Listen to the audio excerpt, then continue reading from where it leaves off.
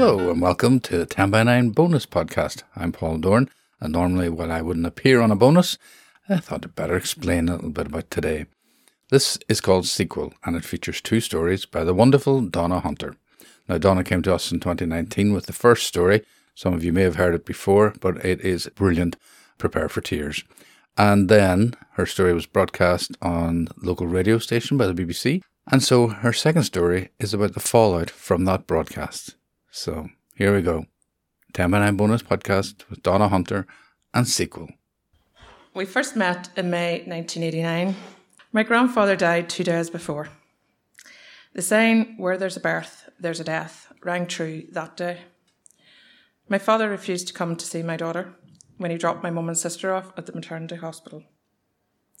I felt that he blamed me for the loss of his father. My mother was present at the birth, insisting it was in my best interest that she was there. It didn't make sense, and I didn't want her there. At the funeral, I was told not to get out of the car, not to speak to anyone. It was enough to show my face. No one need ever know that I had just given birth.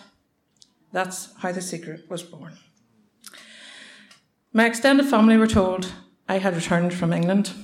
That's what they told in those days. They were told I had a cold and that it was thought unwise for me to leave the car and stand in mourning by the graveside. So I sat in the car with the tears rolling down my face.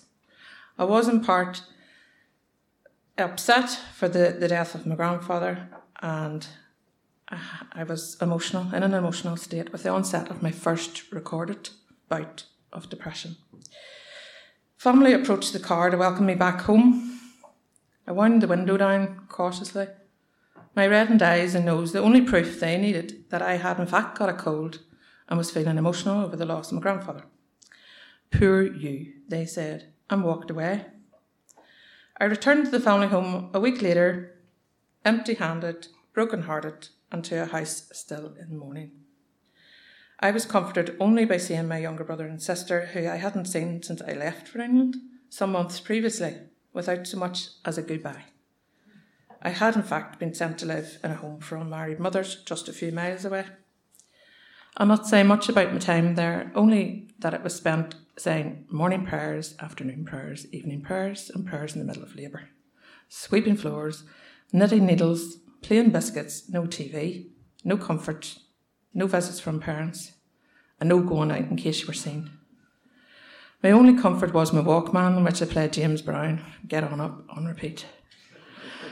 I watched as my belly grew and stretch marks appeared on my once slim hips. I told my bump, I love you. The baby's father had left me for another girl when I was 4 months pregnant. He was annoyed that I couldn't pay his door tax at the local dance that night. It was to be my last night out. I walked over to the girl that he picked up, told her I was pregnant in case she didn't know what she was getting into. She said, I don't care. Well, I didn't see that coming. My fate was sealed. Not long after, I came home from a job to be told by my dad that him and mummy weren't going to support me and had to leave the house, but not to worry, as they had made arrangements.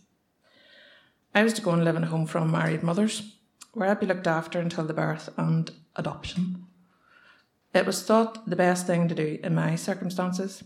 I wasn't asked how I felt about it, or if I had any plans. They had made their minds up, and that was that. There was housing for single mothers at the time, but I had no time to figure that out or even speak to anybody about it. I tried to phone and see a few friends, but my time had run out. It was time to go. According to my friends, I just vanished. The adoption was handled by the nuns at the home. Not long after my daughter was born, I travelled with one of them to the foster family who would be looking after my baby until the adoption was finalised. I dressed her in a tiny wee yellow cardigan that I had knit.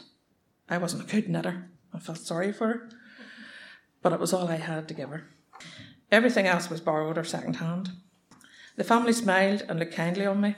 They made tea, and then it was time to leave without her. Fast forward to 2013, we were all gathered at my parents', finalising the plans for my dad's big birthday, when an almighty row erupted. It resulted in my mum blurting out the secret in front of my 10-year-old daughter sat next to me.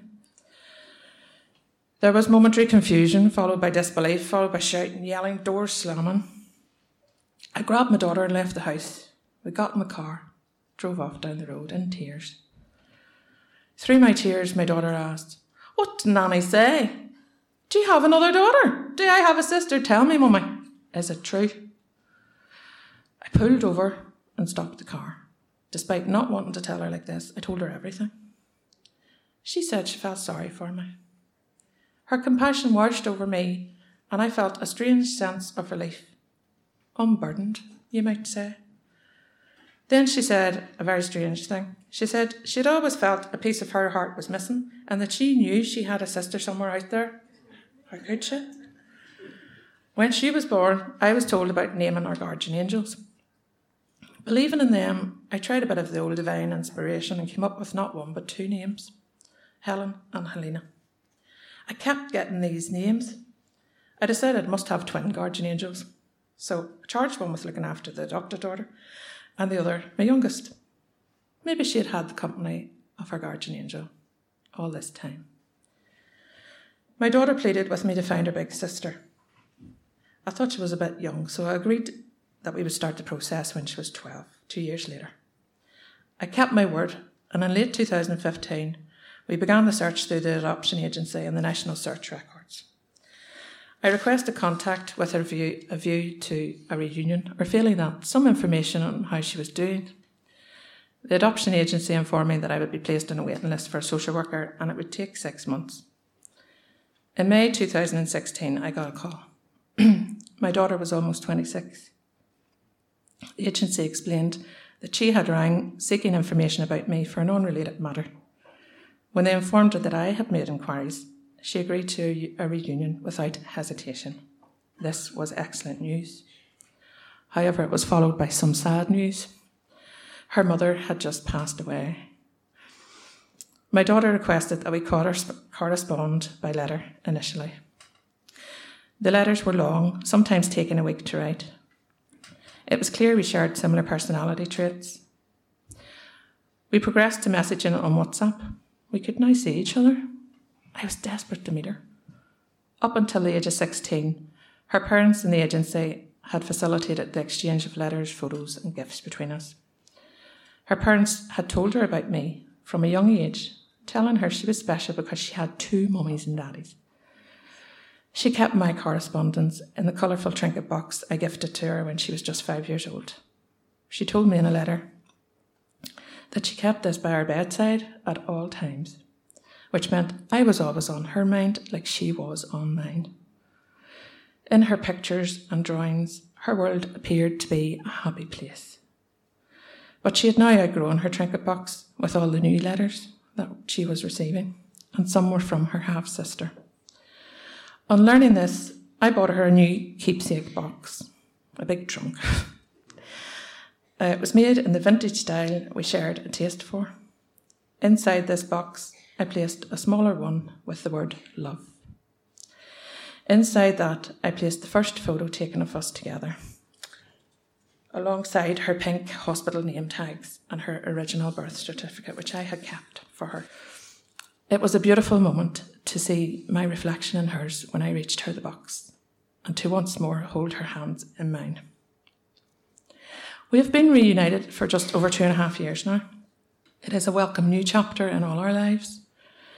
I'm grateful to her parents for giving her the love I would have given her. I am thankful to the friends who shared their adoption stories with me and supported me through my journey. I am mindful that not all of them shared the same experience as I.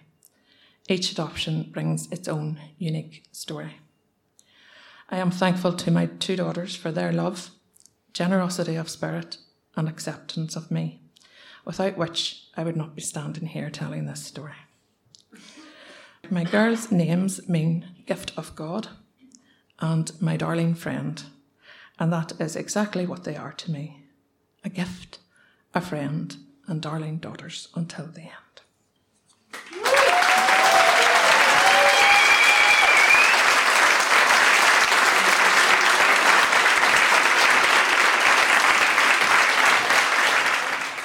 There was never more a need for a cup of tea laced with brandy than the day my 10 Benign story aired on national radio.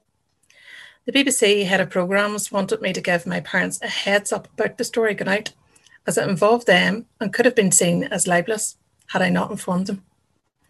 With only days to go before the programme was due to be aired, I asked myself, how am I going to handle this difficult conversation? Saturday is traditionally my daddy's golfing day, which is good because the programme was due to go out on a Saturday at 10 a.m. when he's at golf. He wouldn't have to listen to it. In fact, I would have preferred neither of my parents to hear it. With no time to waste, I approached my dad first.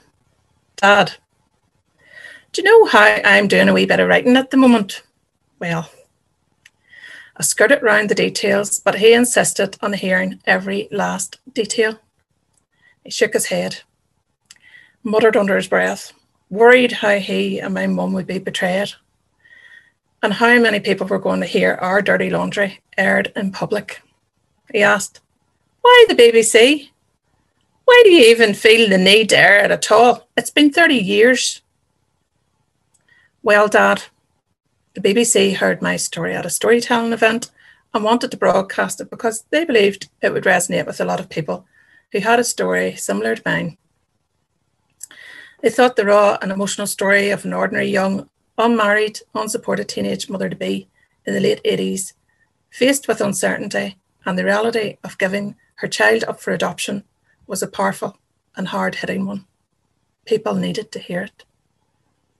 I went on to tell him that I hoped it might encourage others to open up and talk about their own experience and perhaps find the strength and hope to be reunited with their child, like I was a few years earlier. I reassured him that there was absolutely no malice or ill intent towards him or my mum, and that the story had a beautiful ending. I emphasised how important it was for me to tell it, as I experienced it, not how someone else recalled it. I was thinking of my mother. I couldn't find words to tell her, so I asked him to, hoping it would soften the blow. But with his track record in diplomacy, I wasn't sure he could deliver. He had an awful habit of muttering under his breath in a passive-aggressive kind of way, especially when it came to awkward conversations. Even if he did manage to tell her, it would probably turn out garbled, like a game of Chinese whispers. Hard as it was for him, he agreed it should be aired on one condition. He had more time to get his head around it and to tell my mum. So I went back to the BBC and requested the story be aired a week later. All was well. My dad could get to his golf on Saturday. We even joked that he might want to stay at home when the programme went out, pull up his front row seat and listen to the radio with a strong cup of tea in his hand, laced with brandy. I'd heard nothing from my mother all that week. Had my dad even told her? Had she fallen out with me? There was no comeback, none at all. That's odd, I thought. Can you imagine my panic when I rang my dad minutes before the programme went out, only to be told my mother had found out that morning? He said they were sitting cosily in the living room, along with my younger sister, ready to listen to it on the TV in full HD cinema surround sound, without a tea or a drink in their hands. Sweet Jesus.